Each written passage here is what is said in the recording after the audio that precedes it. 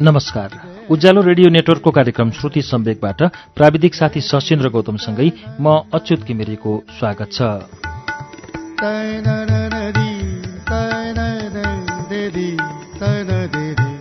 श्रुति सम्वेकको आजको श्रृङ्खलामा पनि हामी जगदीश घिमिरेको उपन्यास सावित्रीको वाचन लिएर आइपुगेका छौं। सावित्री विक्रम सम्वत 2032 सालमा पहिलो पटक प्रकाशित भएको पुस्तक हो। यसको धेरै संस्करण अहिले बजारमा आइसकेको छ। सावित्री उपन्यासको 2 श्रृङ्खलासम्म हामीले गएको साता सुन्यौं। आज हामी यसको तेस्रो श्रृङ्खला वाचन सुन्छौं। गएको साता हामीले यसको वाचन 30औं पृष्ठमा रोकेका थियौं। अब सावित्रीको तेस्रो श्रृङ्खला वाचन सुरु हुन्छ पृष्ठ 31 बाट।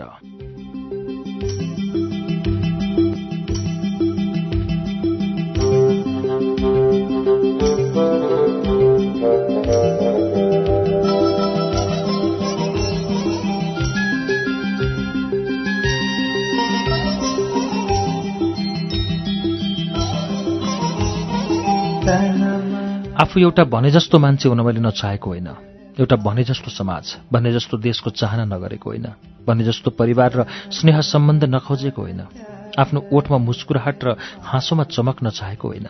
आत्मीयता र आँसुलाई मैले कहिल्यै तिरस्कार गरिन, तर मेरो जिन्दगीको वर्णमाला नै कसो कसो उल्टो परेर आयो।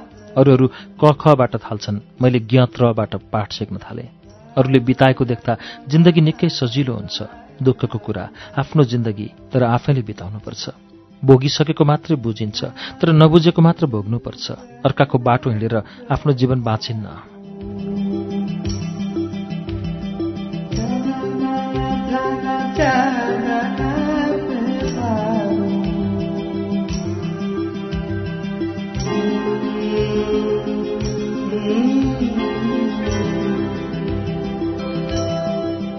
समाज, देश, मान्छेको जुनी, परिवार, बन्धुत्व मैले कल्पेर चाहेर तिर्सना गरेर नपाएका चिज हुन्। खोसेर पाउने मेरो हुती भएन। प्रयत्न गरेको पाइन, अनि प्रतिक्रियाले मलाई यिनीहरूप्रति घृणा गर्न सिकायो। पहिले म यिनलाई त्यति नै तीव्रतापूर्वक चाहन्थे जति अहिले घिन मान्छु। यो माया गर्न सक्दैन, त्यो घृणा गर्न सक्दैन। माया र घृणा एउटै शक्तिका 2 अभिव्यक्ति हुन्। म किन दिनको 10 मुठी चामल मन बनाइरहेछु? किन रातको 7 बित्ता जग्गाओ गर्छु? यस देशको, यस संसारको के मसँग कुनै दिव्य ज्योति छ जसले कसैलाई प्रकाश दिन सक्छ? के कुनै आदर्श छ, सिद्धान्त छ, आस्था छ जेको निम्ति मेरो अस्तित्व सार्थक छ? कुनै नर, कुनै नारी, कुनै बालक, कुनै राष्ट्र, कुनै विचारधारा, माटाको कुनै सानो चप्परी या ढुङ्गाको सानो चोइटोसम्म पनि यस ब्रह्माण्डभरि छैन जसको निम्ति मर्दा म सन्तोक अनुभव गरौँ, जसको निम्ति बाँच्दा खुसी अनुभव गरौँ, जसको निम्ति पसिना बगाउँदा सार्थक ठानौँ।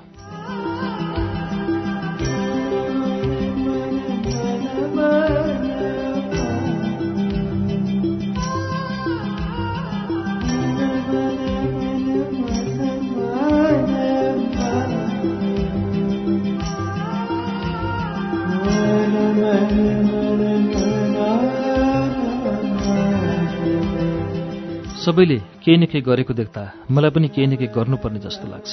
तर गर्नु के? कुनै काम पाउन्न गर्न, कुनै ठाउँ पाउन्न जान। नेपाली भाषामा लेखेर खान पुग्ने भए लेखकै पेसा रोज्ने थिए। लेख्नु म जस्ता संसारैभरिका झल्लाहरूको लागि मन रमाउने, पेट भराउने साधन हो। दुर्भाग्य, नेपालमा लेखेर मात्र बाँच्न सम्भव छैन। केही गरी त्यो दिन आयो भने म लेख्नेछु र बाँच्नेछु। एक बिहान ख्वाक्क खोक्छु, एकछिन खोकी बस्छु, मुख एक्कासी केही भरिएर आउँछ, थुक्छु, रगत पो थुकेछु। अब छाड्न थाल्छु, बल बल छाड्छु। म त रक्सी पो छाड्थेँ बढ्ता घिचेर, कसरी रगत छाड्न थाले आज? आखिर त्यही कुरा त छाड्ने हो जे आफूसँग हुन्छ। जो भाषण खान्छन् भाषण छाड्छन्, जो उपदेश खान्छन् उपदेश छाड्छन्, जो घुस खान्छन् घुस छाड्छन्, जो प्रगति खान्छन् प्रगति छाड्छन्। मैले रक्सी जुन मेरो नै रगत हो खाएको छु, त्यसैले रगत छाड्छु।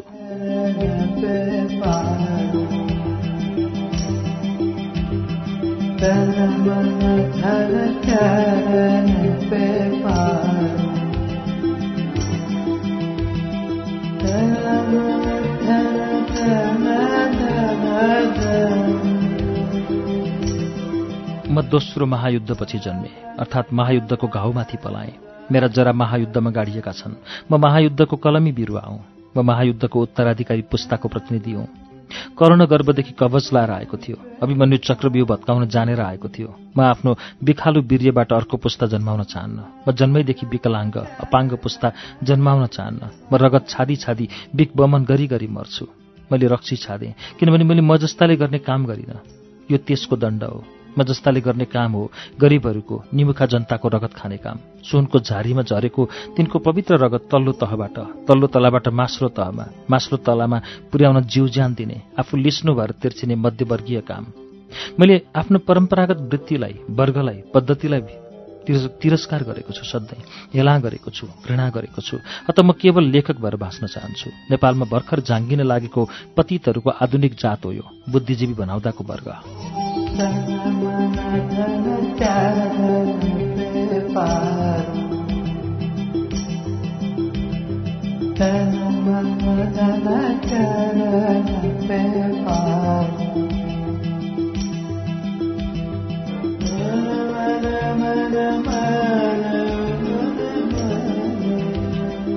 मान्छेलाई अर्काको रगत पच्छ, मलाई आफ्नो रगत पचेन। मृत्युशैयाको विवश व्यक्ति जस्तो निस्तेज एक्लै म ओछ्यान पल्टन्छु। प्रश्नहरू मसँग सोध्न आउँछन्। के गर्छस्? के छ विचार? मर्छस् कि बाँच्छस्? बाँच्ने विचार छ भने तिनीहरूसँग शरण पर्न जा, जससँग आजसम्म बटारी ऋणिस्। नापिस मर्ने हो भने सजिलै भएको छ, आत्महत्याको परिश्रम परेन। बाँच्न डाक्टर जचाउनुपर्छ, ओखती किन्नुपर्छ। डाक्टर र ओखती मेरो मुलुकमा ऐस हो। ऐस गर्न फजुल पैसा चाहिन्छ। पैसा भन्ने कुरा कुनै ढोङसँग सम्झौता नगरी पाइँदैन। जससँग सम्झौता गरे पनि आफ्नो वैयक्तिक सार्वभौमिकता सीमित हुन जाने हुँदा म कुनै सम्झौता रुचाउन्न। बाँच्ने लोभले केही अनिवार्य सम्झौता गरेको, तर हृदयदेखि नै होइन। जीवनसँग त सम्झौता गर्दिन भने व्यवहारिकतासँग? सम्झौता गर्नुभन्दा चोर्नु, डाका हान्नु असल हो। फरक सोझै र घुमाइ फिराइको मात्रै हो। सोझै चोर्ने, डाका हान्ने, जालसाजी गर्ने गरिब हुन्छन्, झ्याल खान पर्छन्, गोली खान्छन्, कानुन यिनको लागि सक्रिय हुन्छ। घुमाइ फिराइ डकैती गर्ने, चोरी गर्ने, भ्रष्टाचार गर्नेहरू ठुल्ठुला कुर्सीमा बस्छन्, जसलाई लुट्नु म न्याय ठान्छु।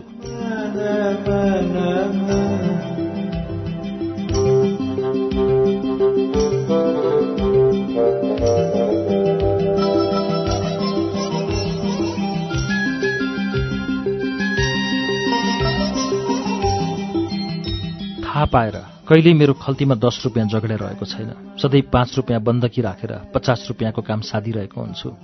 कसरी हो खती गरौँ? नेपालीको सरदर आयु त्यही 25-30 वर्ष होला। म आचरणमा, प्रवृत्तिमा, अवसरवादितामा, महानतामा सरदर नेपाली हुँ। औसत आयु बाँचिदिनु मेरो महान अधिकार र परम कर्तव्य हो। अधिकार कर्तव्यको यही व्याख्या मलाई ठिक लाग्छ। अनि यस अनिदो रात, यस नियास र मृत्युशैया मलाई फेरि चुर भएर मात्न मन लाग्छ। फेरि मात्न, मृत्यु वरवर सार्न। म मृत्यु हुँ, मलाई मार्न। मृत्युसँग त्रस्त भएर मान्छे किन मृत्युलाई यसरी हेप्छ? अथवा साह्रै ठूलो तर्साउने हो मृत्यु, जसलाई मान्छे एक्कासी हेर्न सक्दैन, सहन सक्दैन, अथवा दिनदिनै खिँदै मर्न रुचाउँछ? के जिन्दगी खेलाँची हो?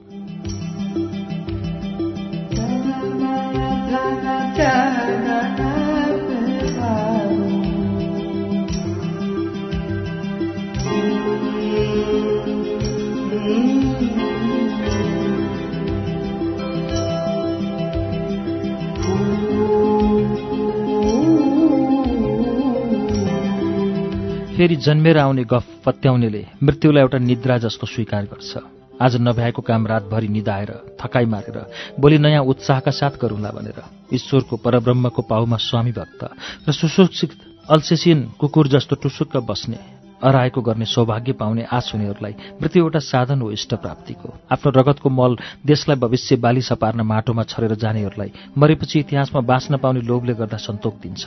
तर मेरो मृत्युले मलाई के दिन्छ? कुन किसिमको सन्की हो म? मृत्युलाई कसरी स्वीकारेको मैले? अर्को बाटो नपाएर, विकल्प नपाएर? के ममा बाँच्ने रहर जिउँदैछ? तर बाँच्न मान्छे हुनुपर्छ। म मान्छे हुन्न। पशुले बाँच्ने अधिकार छैन। पशु मान्छेको भोजन हो, म ठुला बडाको भोजन हो।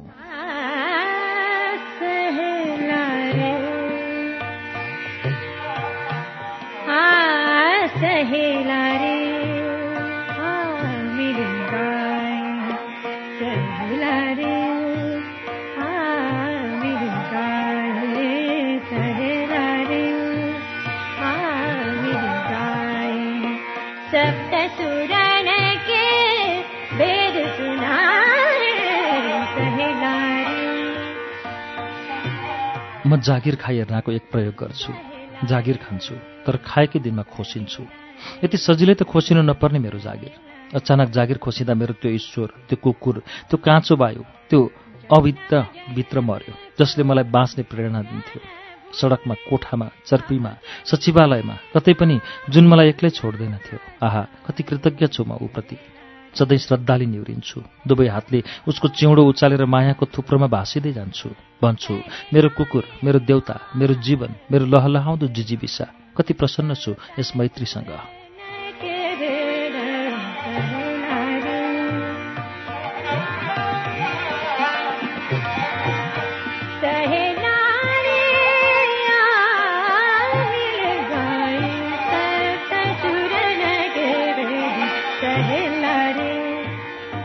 मैले पछि आएर आफूमा विकसित तुल्याएका प्रत्येक कायदा, प्रत्येक सभ्यता, प्रत्येक विनयशीलता सिकाउने गुरु त्यही कुकुर हो। सडकमा भेट हुने प्रत्येक हाकिमसँग दुवै हात जोडेर 9 अङ्गको मुद्रामा कुप्री परेर निहुरिन, नाउँ सुन्दै बान्ता आउने प्रसिद्ध बुद्धिजीवीसँग घण्टौँ जिउमा जिउको सही थापेर प्रत्येक मूर्खतापूर्ण प्रलापमा सही थाप्न, महान स्वघोषित नेताबाट उहाँको त्याग तपस्या, देश सेवा पुराण उहाँकै मुखारबिन्दबाट सुनेर व्यावसायिक मुस्कान फ्याँक्दै मुनासिब आज्ञा भो हजुर भन्ने मेरो कुकुरले सिकाएको थियो। यो कुकुर कुनै प्राणी होइन, निष्प्राण होइन, साकार होइन, निराकार होइन, जिउँदो होइन, मुर्दा होइन। यो एउटा पद्धति जसको नाम कुकुर राखिदिँदा लेख्ने पढ्ने सबैको भलो हुन्छ। बाँच्नको निम्ति जसलाई प्रत्येक संवेदनशीलले पालिराखेको हुन्छ।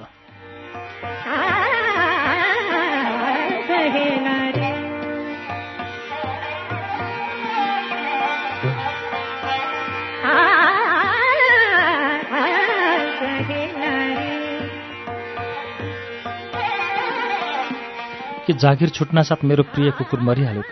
के जागिर भन्नु नै कुकुर हो? त्यो नमरी जागिर छुटेन। होइन, जागिर भनेको त कुकुरको पुच्छर मात्र हो। मैले बाँचेको जीवन पो कुकुर हो। सग्लो कुकुर अर्थात् जिउभरि जुल्फीदेखि जुत्तासम्मका पहिरनहरूले सजिएको सिङ्गो मान्छेको जुनी नै कि कुकुरको जुनी होइन? जागिर त सुनको सिक्री हो। कसैलाई गहनाको काम दिने, परेका बेला बेचेर खान काम लाग्ने, कसैलाई साङ्लो होला बाँधिराख्न, कसैलाई जन्जिर होला भोटे कुकुरको घाँटीमा बस्ने, चितुवाको झम्टा थाप्न। मेरो कुकुर मरेको छैन, किनभने म मरेको छैन। के म अरू ठाउँमा चाकरीमा बिक्न सक्दिनँ र?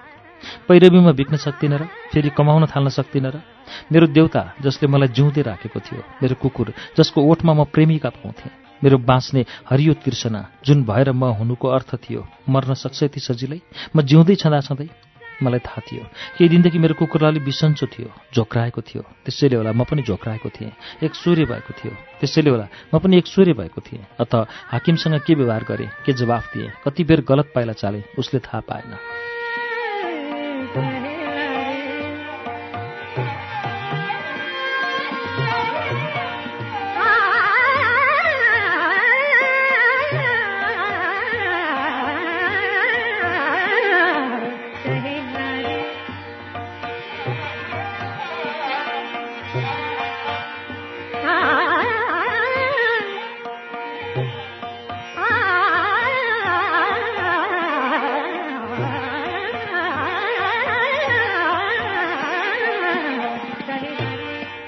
अह, 5 हुन्छ, हाकिम भन्छ। म एकछिन घोरिन्छु। सायद होइन सर। अत्यधिक विनयशीलताको बोझले दबेको टाउको थोरै उठाउँदै गिडगिडाउँदै म भन्छु। हाकिम मतिर प्रश्न हेर्छ। म मुस्काए चाहिँ दोहोऱ्याउँछु, 2 दुने 4 हुन्छ होला सर। तर हाकिम गर्जन्छ। म भन्छु 2 दुने 5 हुन्छ र त्यही हुन्छ जे म भन्छु, कुरा बुझौ? त्यही गर्जनले मेरो कुकुरको कानको जाली फुटायो। ऊ मर्यो। त्यही लेख्नु? दारा किटेर मुट्ठी बटार्दै मुरमुरिँदै तर मुखमा बेरेको सौजन्यताको कात्रो नच्यातेर फेरि सोध्छु। ज्यू, त्यही लेख्नु? अरू केही सोध्नु छ? हाकिमको पत्तर अनुहार जवाफ दिन्छ। छैन, भन्नु छ। म भन्छु के भने 2 दिने 5 होइन 4 हुन्छ। नभएको कुरा म लेख्दिनँ सर। म चिच्याउँछु। अनि म खोसिएर कार्यभारबाट मुक्ति पाएर स्वतन्त्र जीवन बिताउन अवैधान पाएर अड्डालाई लात्ताले हिर्काएर बाहिर सडकमा उभिँदा म आफूभित्र कतै केही कुराको कमी अनुभव गर्छु। यसै बेला पहिलोपल्ट ठाने कुकुरले मलाई धोका दिएछ, मेरो सङ्गत छाडिदिएछ।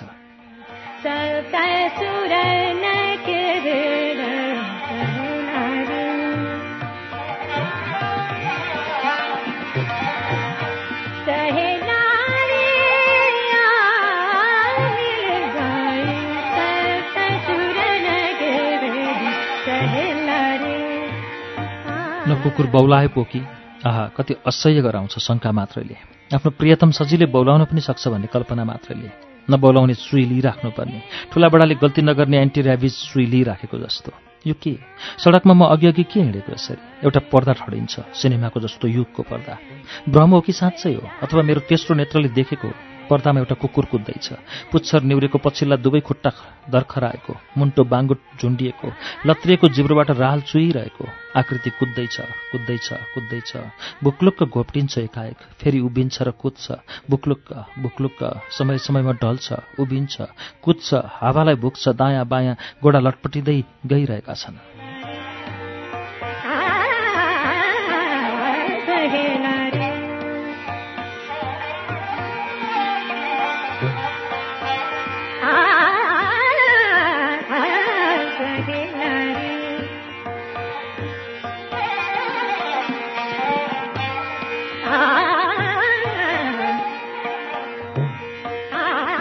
म पनि कुद्न थाल्छु बेपत्तासँग। कोट प्यान्ट जुत्ता लगाएको सध्य मान्छे यसरी कुद्दा सडक अचम्म मान्छ। सडक अचम्म मान्न स्वतन्त्र छ। आफूभित्र कुकुर नपालेको भए सडकले अचम्म मान्ने थिएन। सडकको मलाई के वास्ता? मैले आफ्नो चिज देखेको छु। झन्डै झन्डै मैले आफ्नो कुकुरलाई अँगालोभित्र पारिसकेको, आफ्ना पाखुराभित्र पारिसकेको, प्राप्तिको खुसीले विह्वल हुन लागिसकेको। तर नजिकै पड्केको राइफलको आवाजले झस्काउँछ। कहाँ कता मोहरी फर्काएर किन मेरै नजिक पड्कियो राइफल? के छ मनिर राइफलको गोली खान योग्य कुरा? जंगलको राज भएको ठाउँमा चाहिने राइफल हजारौं वर्षको लगानीमा निर्माण भएको यस राजधानीमा किन दागिन्छ? सभ्यताको यस्तो केन्द्रमा, यस आधुनिक शहरमा असभ्यहरूले अर्कालाई जित्न र आफ्ना कुराहरूलाई जबरजस्ती स्वीकार गर्न लगाउन, आफ्नै विचार मात्र ठिक सिद्ध गर्न बनाएको यस आग्नेयास्त्रको के प्रयोजन, के काम? सभ्यहरूसँग सभ्य मुस्कान हुन्छ, ओठ लिप्ने व्यापारी आँसो, शरीर छोप्न लुगा हुन्छन्, वक्रताहरू झन् स्पष्ट आउने, मनका ग्रन्थीहरू लुकाउन जीवका ग्रन्थीहरू झन् उकास्नुपर्छ। महामूर्ख म, बल्ल पो बुझ्छु। कति बेर अल्मलिएछु बित्थामा। जिन्दगीमा 25 वर्ष यसै गरी अल्मलिएको हुँ म। थुक्क, राइफल मेरै कुकुरलाई हानिएको रहेछ। मेरो कुकुर बौलाएछ र बौलाएको कुकुरलाई मार्नु प्रत्येक योग्य नागरिकको दायित्व हो। तर आहा, कुकुर ठहरै भएन। ऊ रगत चुहाउँदै कुद्दैछ। मुन्टो झन् लत्रेको छ, राल झन् चुहिएको छ। पहिले घाइते थिएन, अब छ।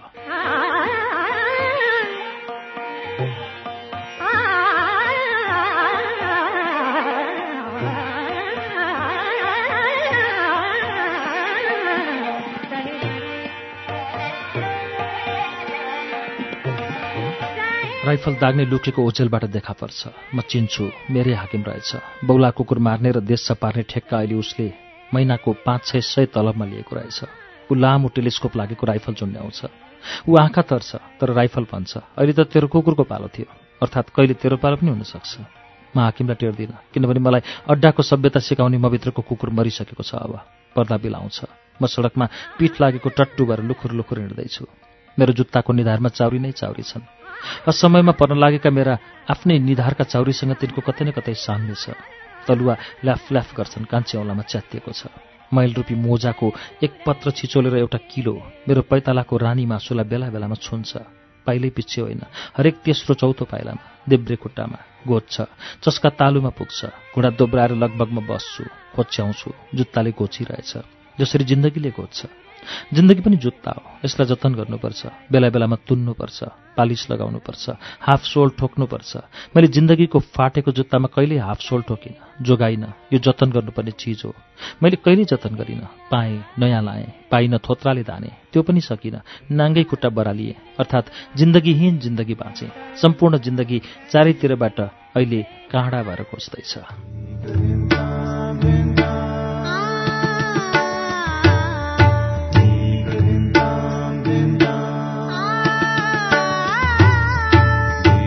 श्रुति सम्वेगमा हामी जगदीश घिमिरेको उपन्यास सावित्रीको वाचन सुनिरहेका छौं।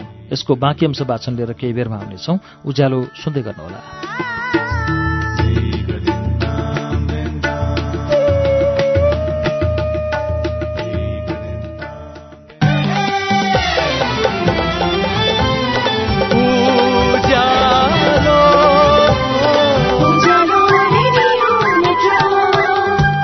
सीधा कुरा, प्रश्न विचार, उज्यालो रेडियो नेटवर्क।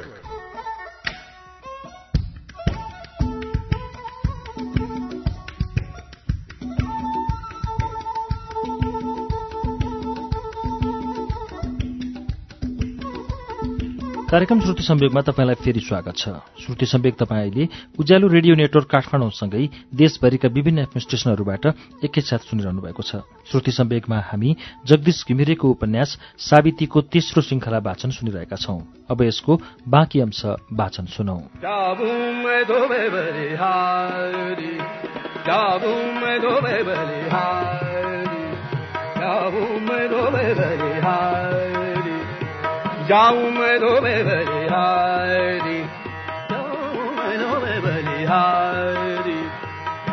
मैं धोबे बलिहारी, जाऊं मैं धोबे बलिहारी। आजदेखि म रक्सी खान्न। थुप्रै मान्छेले जस्तै जिन्दगी नै पिउँछु। यो झन् तितो छ, पोल्ने छ, मताउने छ। अनायास एउटा कविता फुर्छ। नमातेको रात, नमातेको रात। आज झ्यालडोका पर्दा ऐना हल्लिएका छैनन्। कोठामा झुन्डिएका लुगा, मान्छे झुन्डिए जस्तै फाँसीमा केही पनि मातेर हल्लिएका छैनन्। आज तिनले रक्सी खाएनन्। आज मैले भुइँ समातेका दुई खुट्टाले पैताला भरिको मेरो धरतीले मलाई सुदृढ समाएको छ। मातेको मलाई नमातेकी तिमीले ढल्न नदिन समाए जस्तो। आज सडक बाङ्गो टिङ्गो हिँड्दैन, तर्मरिँदैन। बिजुलीका खम्बा चोक्राएका छैनन् निउरेर। आँखा लट्ठ छैनन् गुलुपका, राता छैनन् अनिदा भएर। आज सम्म छ, उकाला ओराला छैनन्। झम्म झम्म करेन्ट लाग्दैन। उडेर जुनमा बगेर सागरमा पुगिन्न एकैछिनमा। आज मेरो गिदीलाई पक्षाघातले हिर्काएको छैन। जे बोल्छु सोचेर बोल्छु, संकोच मानेर हाँस्छु, लाज मानेर आँखा उठाउँछु। आज मैले सभ्यतासँग लड्ने ढाल लगाएको छैन, ताँदो चढाएको छैन, तरबार पिएको छैन। लाजको एक पत्रले मेरो अनुहार पखाल्छ पल्लो पेटीबाट, नचिनेकी केटी हिँड्दा पनि। आज अबेरसम्म भट्टीमा गाडिएर कुनै बैंस पिइन, लगातार मातेर थाकेको छु मातदेखि। आज म आफ्नो इतिहास बदल्न तम्सेको छु, उपसंहार बदल्न, बोतलभित्र बन्दी गर्दिन आफ्नो चेतनालाई जानी जानी अब उपरान्त लरबरिएका पाइलाले।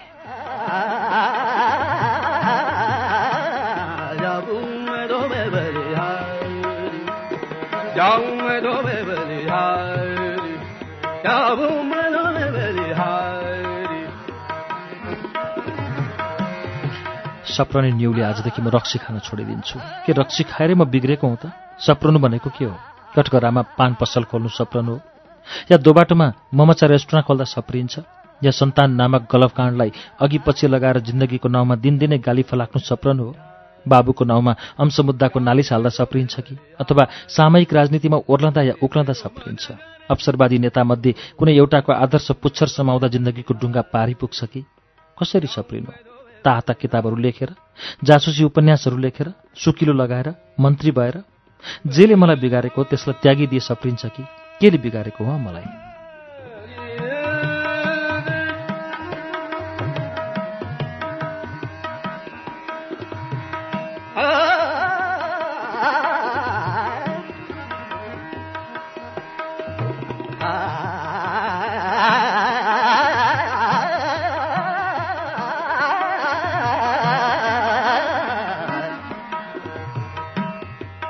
शिक्षाले म बिग्रेको हुँ। स्कुल भन्ने, कलेज भन्ने, विश्वविद्यालय भन्ने मगज बिगार्ने कारखाना हो। स्कुलमा पसेको मान्छे विश्वविद्यालय भन्ने कारखानाबाट या व्यापार संस्थाबाट टिनको बट्टा, लोटा, बाल्टिनी भएर निस्कन्छ अथवा निस्कन्छ कारखानाको पुँजी भएर वा राज्यतन्त्रको रोबोट भएर। आधुनिक शिक्षाबाट उत्पादन भएको मान्छेमा कुनै मानवीय तत्त्व बाँकी बचेको हुँदैन, कुनै विवेक तत्त्व बाँकी बचेको हुँदैन। उसको अगाडि जीवनको एउटै लक्ष्य हुन्छ, आफूले पहिचान गरेको सुख प्राप्त गर्नु। चाहे त्यस क्रममा सयकडौँ, हजारौँ, लाखौँ, करोडौँ मान्छेको बलि किन नचढोस्। जति बढी संख्यालाई बलि दिएर सुख किन्न सक्यो त्यो मान्छे त्यति ठूलो व्यापारी वा राजनीतिज्ञ हुन्छ। म कारखानाले बिग्रेको हुँ। कारखानामा पसेको काँचो मान्छे बमवर्षक भएर निस्कन्छ, गोली बारुद भएर निस्कन्छ, तोप र ट्याङ्क भएर निस्कन्छ, सम्पूर्ण प्राणीको आहारामा छरिने बिख भएर निस्कन्छ, भूमण्डल तताउने र धरतीको हिउँ पगाल्ने बिखालु ग्यास भएर निस्कन्छ, मान्छेले खाने बालीमा र विश्वको प्राकृतिक र जैविक सम्पदामा वर्षिने बिखालु तत्त्व भएर निस्कन्छ। गरीब की इच्छा पूरा न करा दो तुम तो गरीब न जाऊं मैं धोबे बलिहारी, जाऊं मैं धोबे बलिहारी।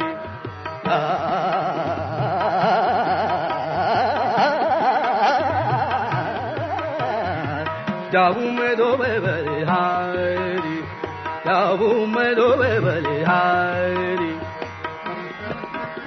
म सभ्यताले बिग्रेको हुँ। आकाश छुने घरहरूले जसको जगमा लाखौं करोडौं दधिचीहरूको हाडको गाह्रो लागेका छन्। म अड्डाले बिग्रेको हुँ, प्रशासनले बिग्रेको हुँ, कानूनले बिग्रेको हुँ, धर्मले बिग्रेको हुँ, मालपोतले बिग्रेको हुँ, म परिवारले बिग्रेको हुँ, आवरणले बिग्रेको हुँ, उपदेशले बिग्रेको हुँ, भाषणले बिग्रेको हुँ, तिमीहरूले गर्दा बिग्रेको हुँ।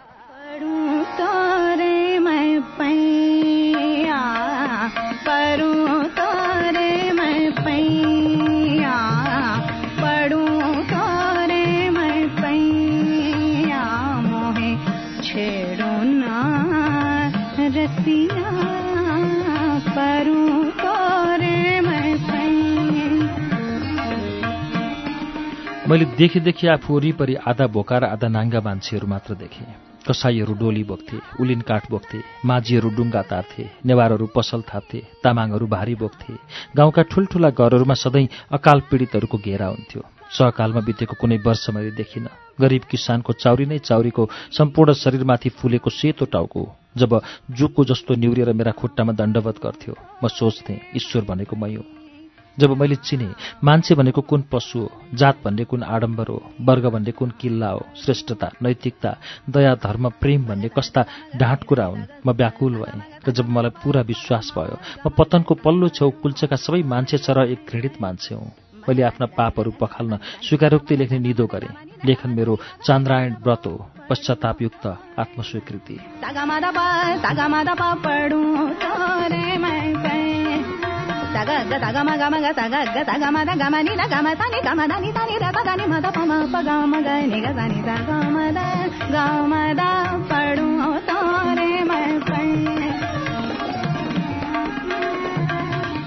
धन के हो अब मलाई थाहा छ। गरिबी के हो र किन हुन्छ म जान्दछु। दायित्व मैले बुझेको छु। वर्तमान जिन्दगीको पाइला के हुनुपर्ने हो मैले बेलैमा जानेको हुँ। अरू जस्तो नबुझेर वा गलत बुझेर मैले केही गर्न नसकेको होइन। आफ्ना कमजोरीले गर्दा व्यवहार मैले केही गर्न सकिनँ। ममा त्याग तपस्या भएन। लेखनमा एक थोक, आचरणमा अर्को थोक गरेर प्रगतिशील हुन म सक्दिनँ। भन्छन् त्यो राजनीति हो। म राजनीति जान्दिनँ, मान्दिनँ, शक्तिनीति जान्दछु। नमातेको बेला मेरो एउटा साथी नै हुँदैन, जाने एउटा ठाउँ हुँदैन, गर्ने कुनै काम हुँदैन। एक्लोपनाको, एकान्तको, अजिङ्गरको मुखमा उभिनु पर्दा मेरा खुट्टा काम्छन्। म मूर्छा पर्न खोज्छु। आहा, म के गरौँ? मलाई कसैसँग त्यसै बोलौँ लाग्छ, कसैसँग हाँसु लाग्छ, कसैसँग रुँ लाग्छ। सँगै बसेर सडकको जन्तीमा मिसिनु कि जुलुसमा केही त गरौँ न लाग्छ। कोही आफन्त मरोस्, त्यसका वरिपरि शोक बेलौना गरिरहेको होस्, म पुगुँ, भित्रैदेखि रुन पाऊँ, उठाउने बेला होस्, शोक अझ चर्कोस्, कसैको अँगालोमा बसेर ताता आँसु बगुन्, कसैको चित्तमा मलहम लगाउन पाऊँ। कोही त एकछिनको निम्ति पराई नहोस्। आफूसँग बेरिएर रुने साथी चाहिएको छ मलाई। कोही म जस्तै पतन भएको भेटियोस्। एकअर्काप्रति चाख लिउँ, दिउँ। केही क्षण अलि बेग्लै बितुन्। सपाट, दिउँसो, बिहान, साँझ, हिजो, आज, अस्ति, पोहोर, परार भन्दा बेग्लै, केही रोमाञ्चक, केही उत्तेजक, केही आत्मीय, केही दुःखद। म साँचा आँसु बगाउन नपाएर दुःखी छु।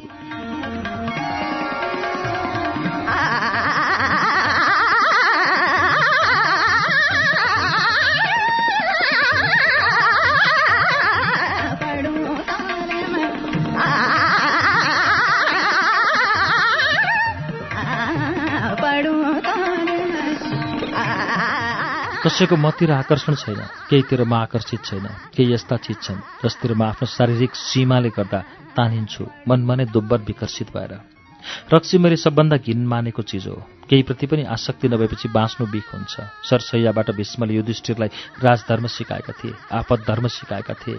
म समय सैयामा, युग सैयामा मरणासन्न पल्टेर युग धर्म र देह धर्मबारे प्रलाप गर्दैछु। छ कोही सुन्ने बुझ्ने? आपद धर्मबारे देवव्रत भीष्मबाट आज्ञा हुन्छ। युधिष्ठिर, जहाँ सत्य असत्य समान र असत्य सत्य समान हुन्छ, त्यहाँ सत्यवादी हुनुको अर्थ छैन। त्यस्तो अवस्थामा आफू पनि असत्यवादी नै हुनुपर्छ। म वरिपरि सधैँ आपतकाल छ, तर म आपद धर्म प्रयोग गरिरहेको छैन। जता पनि आधा छु। पृथ्वी छोडेको तर स्वर्ग नपुगेको म त्रिशङ्कु हुँ। भाटभटिनी हुँ। दायित्वको नासो खाएर तिर्न नसकेको हावामा झुन्डिएको। त्यो श्रापित सिसिफस हुँ, जो दिन र रातका ढुङ्गालाई निरन्तर आफ्नो काँधमा बोकेर दिनरात उमेरको पर्वत चढिरहेको छ। जब जब टाकुरामा पुग्छ, श्रापले गर्दा फेदीमा झर्छ र फेरि उकालो लाग्छ। जीवनभर त्यही निरर्थक यात्रा गरिरहन्छ।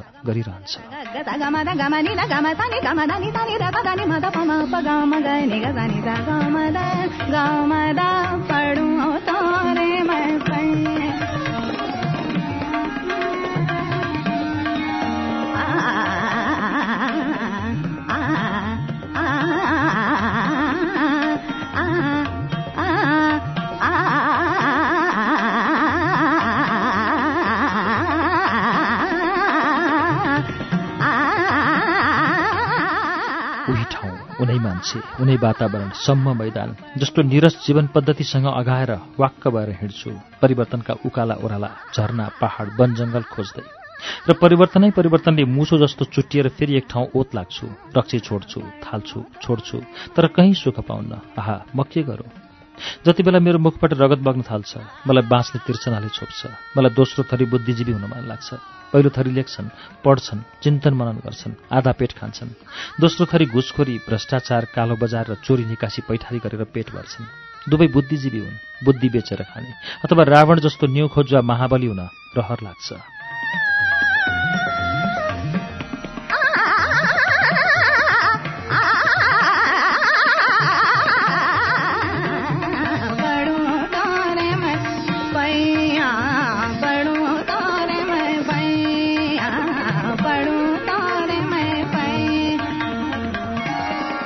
सुन्छु, मेरा पनि आफन्तहरू छन्।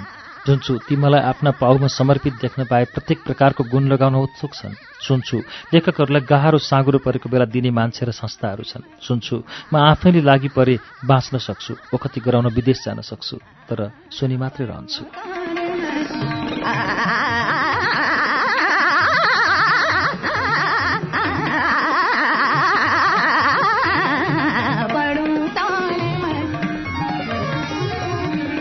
सफल हुनु भनेको एउटा बिन्दुमा उभिएर एकैपटक चारैतिर हिँड्न सक्नु हो। म त्यसो गर्दिनँ। यस देशमा अर्थात् अर्धपुँजी, अर्ध सामन्ती, अर्ध उपनिवेशको रछानमा म आफ्नो पेट पाल्न, रोगमुक्त हुन जे वादी पनि भइदिनु पर्ने। अहिलेसम्म जताको ढोका पनि मेरो निम्ति खुल्ला छ, तर म कुनै ढोकातिर पनि लम्कन सक्दिनँ। म सफल हुन जन्मिएको होइन, म व्यवहारिक हुन जन्मिएको होइन। किन जन्मिएको त?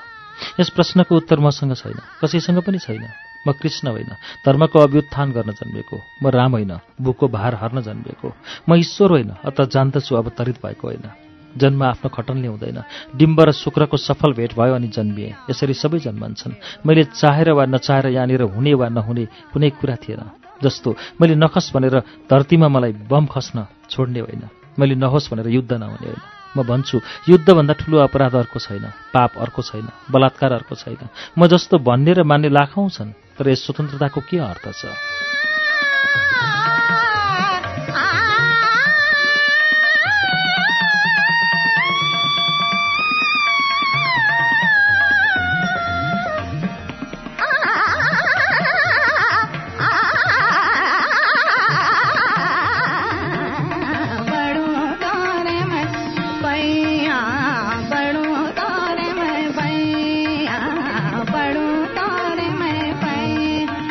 अत मलाई स्वतन्त्रता होइन, पलायन चाहिन्छ। म बम खसाउने कृत्यमा मिसिन्न, म लडाईँ गर्ने बहादुर हुन्न। भाग्छु, मान्छे मारेर म मान्छे सपार्दिनँ। अखबार जस्तै स्वार्थी नीच ढाँट, अखबार जस्तै प्रष्ट कतै। मैले आफ्नो चेतनामा अखबार जस्तै निर्भीक कुरा पनि बोकेको छु, क्रूर सत्य पनि। साँचो कुरा छापिएको अखबार जस्तै प्रतिबन्धित पनि छु कतै। बिकेर छापिएको अखबार जस्तै सँगालेर टाँसिएको पनि छु कतै। प्रमाण स्वरूप अखबार जस्तै तुरुक्क रोएर च्यातिएको पनि छु सहजै। अखबार जस्तो बिकेको पनि छु कागतको मोलमा। एकपटक हजारौं जिब्रो हतारमा चाटिने, सभामा च्याटिने, रछानमा मिल्किने म अखबार मात्र हुँ। मुख मेरो मुख पृष्ठ, आँखा दुई प्रमुख समाचार, परैबाट शुभ अशुभको, सुखको या दुःखको सन्देश दिने, आँखी भौँ विस्मय, विषाद, त्रास वा क्रोधबोधक। मेरो निनाउरो मुख, निउरेको अनुहार, परेला उचालेर कसैसँग जुझ्न नसक्ने आँखा, दैनिक सम्पादकीय।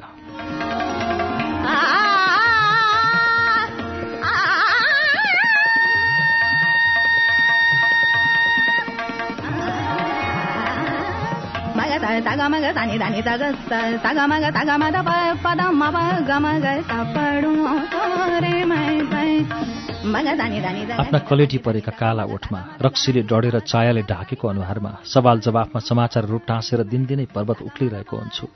प्रत्येक दिन म एउटा पर्वतको फेदीमा हुन्छु। दिनभरिमा छिनछिनका पाइलाले उक्लन्छु, कनी कनी एउटा पर्वत उक्लिसक्छु। अर्को दिन म फेरि अर्को पर्वतको फेदीमा हुन्छु। म पर्वतको टाकुरामा कहिल्यै पुगिनँ। दिन मेरो निम्ति सधैँ पहाड हुन्छ र रात जङ्घार। प्रत्येक रातले मेरो बाटो जङ्घार बनेर छेक्छ। न हेलियौँ बाटो काट्नु छ, रात काट्नु छ, हेलियौँ अँधेरी रात छ। चिप्ला ढुङ्गा टेकेर तर्नु छ, हेलिन्छु, बल्ल बल्ल तर्छु। तर भोलि साँझ अर्को जङ्गार तर्न छेउमा उभिएको हुन्छु। छिनछिनका कणहरूले मलाई सहस्र कमिलाहरूले एकैपटक चिले जस्तो, सल्केको बारुदका सहस्र कणहरूले एकैपटक पोले जस्तो, सहस्र सुइराहरूले एकैपटक रोपे जस्तो चिल्छन्, पोल्छन्, घोज्छन् मेरो शरीरभरि, मेरो चेतनाभरि, मेरो गोरेटोभरि।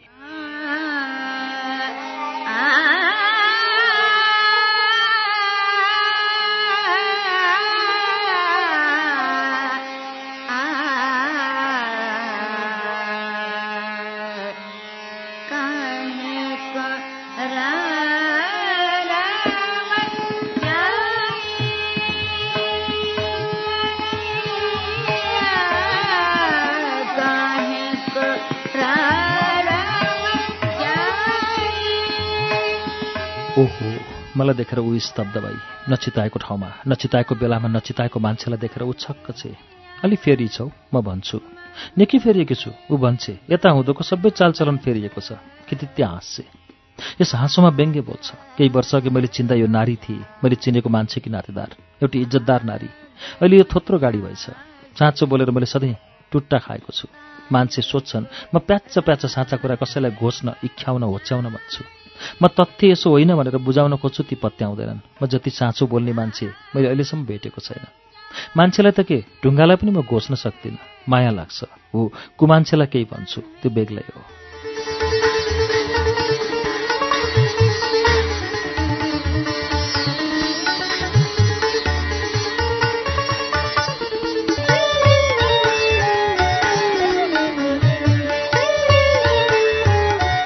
श्रुति सम्वेगमा अहिले तपाईँले सुन्नुभएको वाचन जगदीश घिमिरेको उपन्यास सावित्रीको वाचन हो। सावित्रीको तेस्रो श्रृङ्खला हामीले आज 45औं पृष्ठको सुरुवाततिर ल्याएर रोकेका छौं।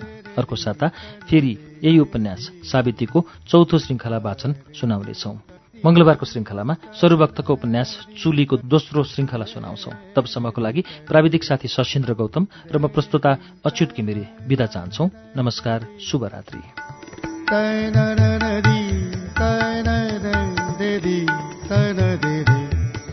They they